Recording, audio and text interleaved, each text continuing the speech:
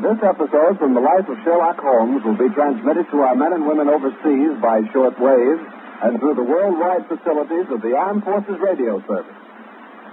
Petri Wine brings you Basil Rathbone and Nigel Bruce in the new adventures of Sherlock Holmes.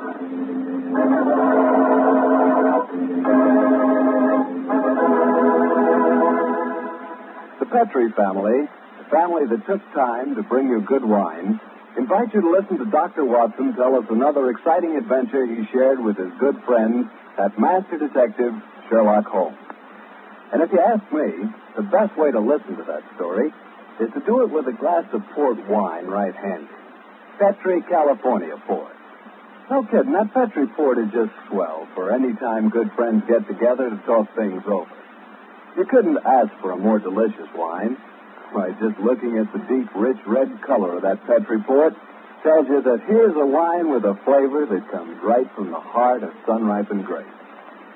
If you haven't ever tried Petri port, well, why not get a bottle and have a glass after dinner tomorrow night? It's the perfect after-dinner wine, you know. And share that port with your family and your friends. Don't forget, when you serve Petri port, you can serve it proudly. Because, after all, the name Petri is the proudest name in the history of American wine.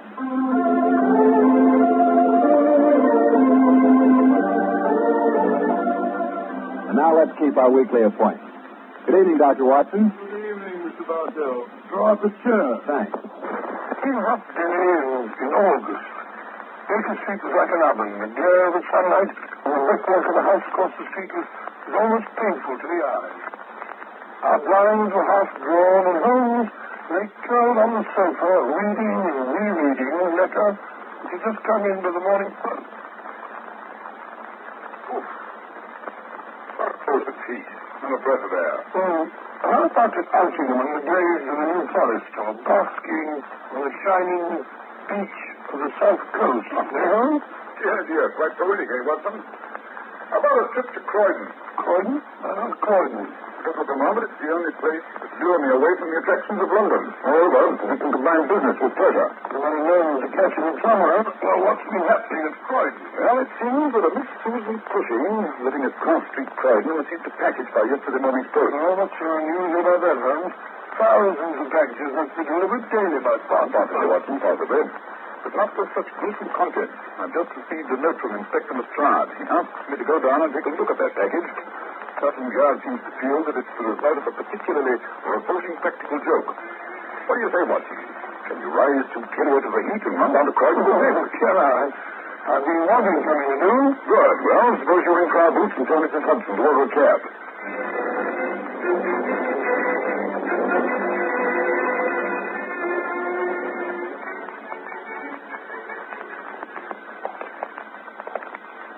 Croydon is certainly less attractive than London, eh, Holmes? Yes.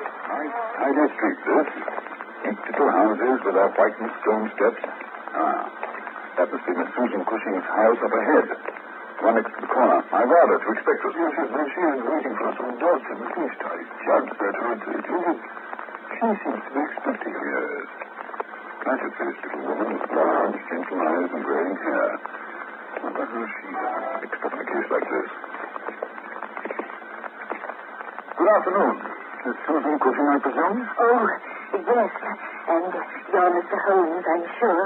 Won't you come in, gentlemen? Thank you, Miss Cushing. May I introduce my friend and colleague, Dr. Watson? I'm delighted to know you. Oh, I mean, please, madam. Won't you come into the parlor, gentlemen? Now, please, sit down. Thank you. Well, Miss Cushing, is there something we can do for you? Oh, yes, Mr. Holmes. I wish you'd take that dreadful box away. Inspector Lestrade insisted on leaving it here until he came. He thought you might want to ask me some questions, but I know nothing whatever about I it. quite understand, Miss Cushing. I have no doubt that you've been annoyed more than enough already over this business. Indeed, I have, Mr. Holmes. I'm a quiet woman, and I live a quiet life. It's got me so I'm afraid to stay in the house alone now. Yes, no wonder. I hope you won't consider me impertinent if I live here alone, particularly as you have two sisters. Why, yes, I have two sisters, Mr. Holmes. Sarah and Mary.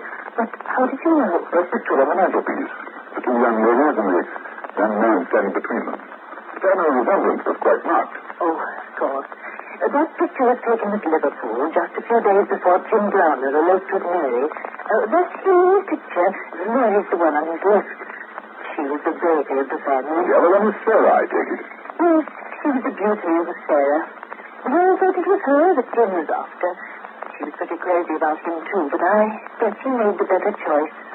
Sarah's disposition wasn't any too easy to live with. I often wondered how he stood having her in the house as long as he did. But, I thought you said it was Mary with this Mr. Browner married. So I did, Mr. Holmes. But soon after they were married, Sarah went to live with them in Liverpool, and I have a sneaking suspicion it was Sarah who caused most of the trouble. I see. When he first met Mary, he was kind and considerate. Oh, he was crazy about her right enough, but somehow it didn't last. He grew more and more irritable, and whenever he lost his temper, he'd go stark, staring mad. First thing I heard, he quarreled with Sarah and turned her out of the house. Caught her leverage, I suspect, and gave her a piece of his mind. Well, after that, she came here to live with me for a bit, but that didn't last long either. She's taken a house at New Street, Wellington. She's not easy to get on with, Mr. Holmes. I see.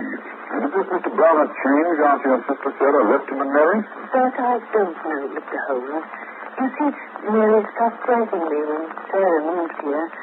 I guess Jim wasn't better. Jim was a steward, I gather, from the uniform in that picture. Oh, yes, that was his trade. He was on the South American line when that picture was taken. I am telling you all about my family troubles, and it's that dreadful box you've come about. Yes, so it is. You haven't any suspicion as to who may have sent it? That I haven't, Mr. Holmes. Unless it was some lodgers I had here last spring. Medical students they were, from Belfast. The box was first marked Belfast, you see, and Inspector Lestrade seemed to think it might be them. They were always up to some tricks, but, never anything like this, Mr. Holmes. I see. Well, suppose you let us have a look at that box, Miss Cushing. It's out in the back shed, Mr. Holmes. I won't keep it in the house, that I won't. Oh, I wish you'd take it away altogether. This way, gentlemen. You'll pardon me if I don't go with you. I can't bear to look at the nasty things again. I quite understand, Miss Cushing. Thank you, gentlemen. I'd be honored if you and Dr. Watson would stop in for a bit of tea after you've finished. Oh, thank you. We'd be delighted, Miss Cushing. Look here, Holmes. I've seen that confounded box and everybody's so upset about it. Your curiosity, Watson. You'll see soon enough. Come along down the path.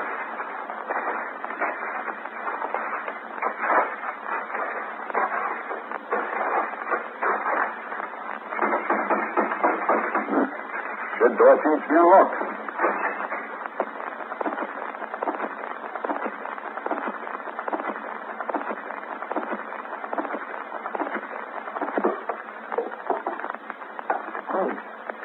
That was Sherlock, Holmes. Over there on that work kit. Yes, let's have a look at it. The string. Exceedingly interesting. What do you make of this string, Watson? Well, it's been tarred. Precisely. A piece of tarred twine. Miss Cushing has had the good judgment to cut the cord, leaving the knot intact. Yes, this knot is of a peculiar character. There's something so peculiar about it. It's very neatly tied, strong and sturdy. Tied by a seafaring man, Watson, by a seafaring man. Now for the paper.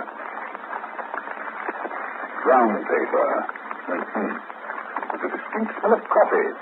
I don't smell anything. My sense of smell and taste is not acute in yours, Watson. I've trained my faculties, while you allow yours to run riot. Mine are sensitive, alert. Rubbish. Address printed in straggling characters. Miss F. Cushing, Cross Street, Croydon. Miss F.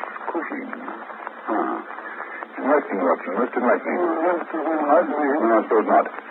Parcel was sent by a man. The printing is distinctly masculine. Probably a sailor. His education is limited. Of course, it's perfectly clear. Now it's pointed out. Quite, Watson, quite. Now the box itself. A half-pound tobacco box. Remove the lid, Watson, will you? That's it. Well, here but a lot of rough salt, the kind that's used to preserve hides. Look at it. There's something embedded in it. Yes. Look at this, Watson. Look at this. Heavens, Holmes, it's 2 years, 2 human years. How perfectly revolting. And that's what Miss Cushing was so upset about. I can't say that I blame her. Yes, a nice package to send to a respectable spinster lady.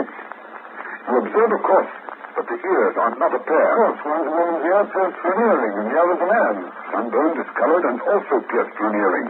The ear of a seafaring man. I'm sure you don't think that any sailor would cut of his own ear to Miss Cushing. Certainly not, Watson.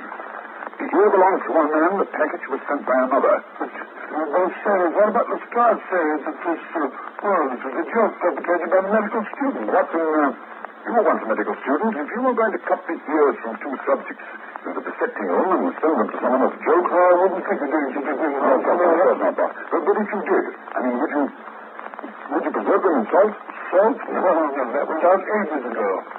I thought so. Moreover, if you notice, the ears have been cut off with a blunt instrument. Too clumsy to be the job of a medical student. This is no practical joke for investigating. It's a particularly gruesome crime. You mean that 2 people have been murdered? Yes, it stands to reason they must be dead. Well, I should have heard their story by now. Because it was executed. Miss Cushing is waving to us from her sitting room window. Tea is ready. I'm sorry, don't forget tea is afternoon.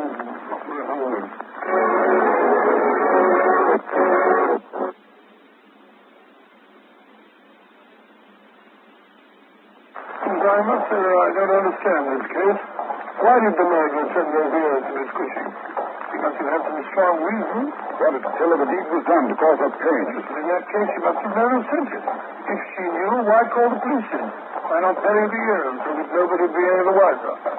Either Miss Cushing knows nothing about it, and therefore can't tell the police, or she knows everything and doesn't want to mention his name. And your both suppositions correct? Yes, but I don't understand. Did it ever occur to you, Watson, that there are 2 Miss S. Cushings, Miss Susan and Miss Sarah? The box was meant for Sarah, but Susan opened it by mistake. Yes, but the gentleman who sent it believed that Sarah was still living with Miss Susan Cushing. In that case, Sarah must know who the murderer is. Right. She understands so well that she's had a complete nervous breakdown. But I thought that Miss Cushing said that her sister lived in Wellington. So she did, Watson. So she did. If you want to find out who the murderer is, why not go to Wellington? Why drag me off to Liverpool like this in the middle of the night? Because, Watson, I don't need to find out the name of the murderer. I know it. But, furthermore, I'm confident that my conclusions are correct. But I've sent the name of the guilty party to Inspector Lestrade. Unfortunately, he'll not be able to apprehend the criminal until tomorrow afternoon. You're talking nonsense. Now, you don't even know who the murdered man and woman are. Again, Watson, or rather, partly wrong. I know who the woman was. Who? Miss Susan Cushing's sister. You saw the feathered female here, Watson, and you saw Miss Cushing here. With a marked family resemblance. The same broad curve of the upper lobe, the same convolution of the inner cartilage. I'm blessed. Look here, if the package was sent to Sarah, it couldn't have been earlier. Right. Therefore, it must have belonged to the other sister, Mary. And the man's here. Who's he? That's what we've come to Liverpool to find out. Where can we get our information from at this hour of the night? Here you are, sir. This is the house. Good. Wait here for us, will you, Kerry? Right, Governor. This is where we begin our inquiries, Watson. The house of Mr. Jim Browner.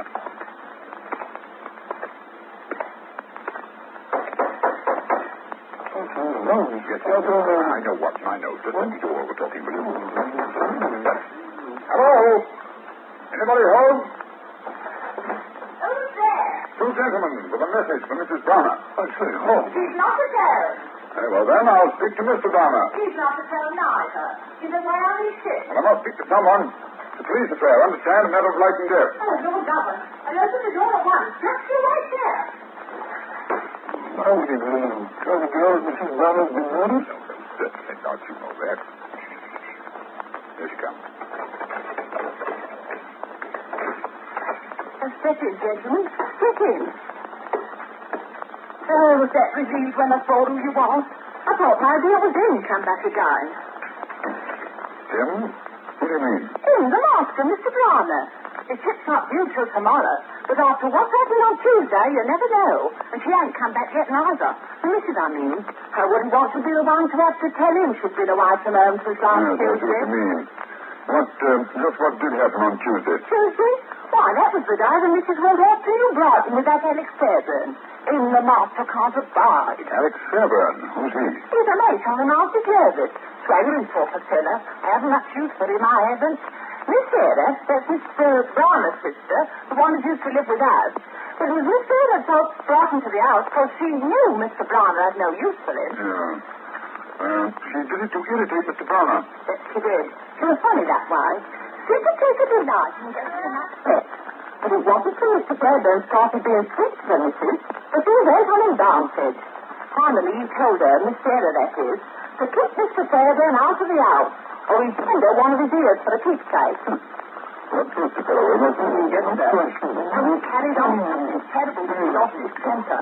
But it wasn't till last Tuesday that I saw how bad he could be. Lord lovers, what a guy that was, to be sure. And what happened on Tuesday? Oh, he was terrible. He swore he'd do me in if I dared so much as to music to her soul. But I'd been a thinking it over, I had. And I ain't so sure I oughtn't to tell somebody. What with Mrs. Browner not coming home and all. Quite right. Suppose you tell us. Well, it was Tuesday. Mr. Browner had started on his run up to their house that morning. Leastwise, we thought he had. Along about 10 o'clock, I sees that Mr. Fairburn drive up to the door all smiles and a curl of a start. He don't get out of the cab, just sits there and waits. And pretty soon, Mrs. Browner comes slipping down the stairs and says,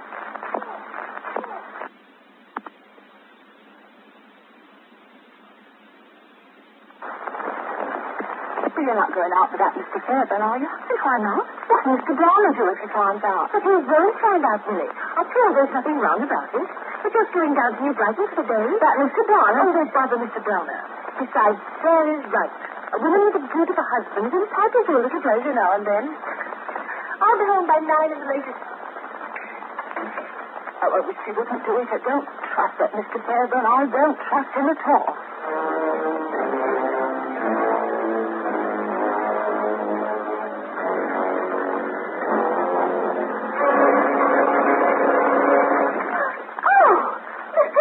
Hello, Millie. Didn't expect to see me back again so soon, eh? Mary! Oh, Mary, I'm back. What's wrong, Millie? You look as if I were a ghost. No, sir. I was just surprised, that's all. I wasn't expecting you back so soon. The hogs had got loose and opened up one of the plates. Listen, to develop into quite a leak. We had to put back into port. We sail again in 12 hours. Mary! Oh, Mary! Oh, where the deuce is she? She's gone out, sir. Marketing? No, sir. She's gone to New Brighton for the day. To Brighton? She didn't tell me she was going there. Look here.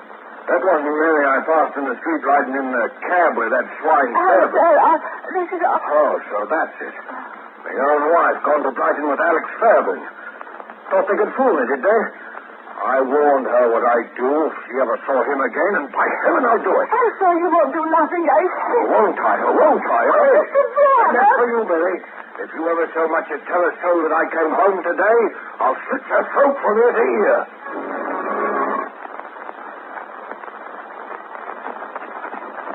Yes, brother. You're down to meet the Major, of course. She knocks at 3 o'clock. Had you forgotten?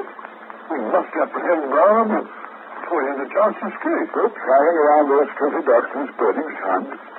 No, thank you. I shall stay quietly here and do my perspiring at home. He's kept Brown and murdered his wife.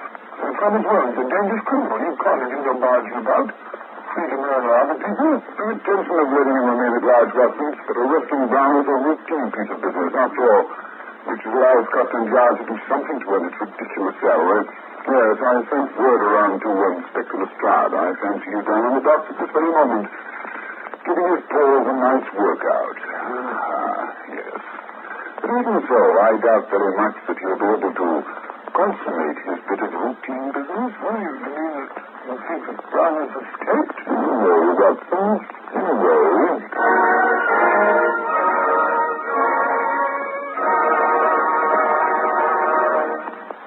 Did Mr. Browner escape, Dr. Watson? Yes, Mr. Berry, he did, but not in the way that I anticipated. You see, he committed suicide just before the Mayday reached port. Poor devil. Yes, they found his corpse with a letter beside it in which he confessed to having committed the double murder. It seems that he followed them to New Brighton. The hot day, and they rented a rowing boat, thinking it would be cool out on the water. There was a haze, and Barrow rented another boat. And when they were out of sight off the shore and surrounded by fog, he overtook them, killed them, cut off their ears, and sank the boat. I brought you a case of Petri wine, and I suggest that we start on it right now with a glass of port. What a fellow. And what a wine.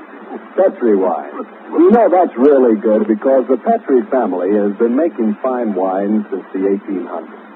For generations, ever since they started the Petri business, the Petri family has been turning luscious California grapes into fragrant, delicious wine. And during all that time, they've been handing on down from father to son, from father to son, all their skill and knowledge and experience. The Petri wine you buy today is a result of all that skill and knowledge and experience. That's why you can't go wrong when you choose a Petri wine, because Petri took time to bring you good wine. Now, Dr. Watson, how about a tip on next week's adventure? Well, let me see. Next week, I think I'll tell you how Holmes broke into the house with Mr. Josiah Elmer. Well, what was he looking for, Dr. Watson? Lodgings, Mr. Redmond. 2 men lodgers. Ladies and gentlemen, you've been listening to a Sherlock Holmes adventure, The Cardboard Box, by Sir Arthur Conan Doyle. The dramatization was by Edith Meiser.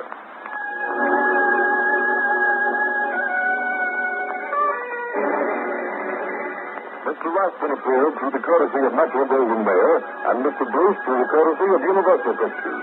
Both are now starring in Universal Pictures' Sherlock Holmes series.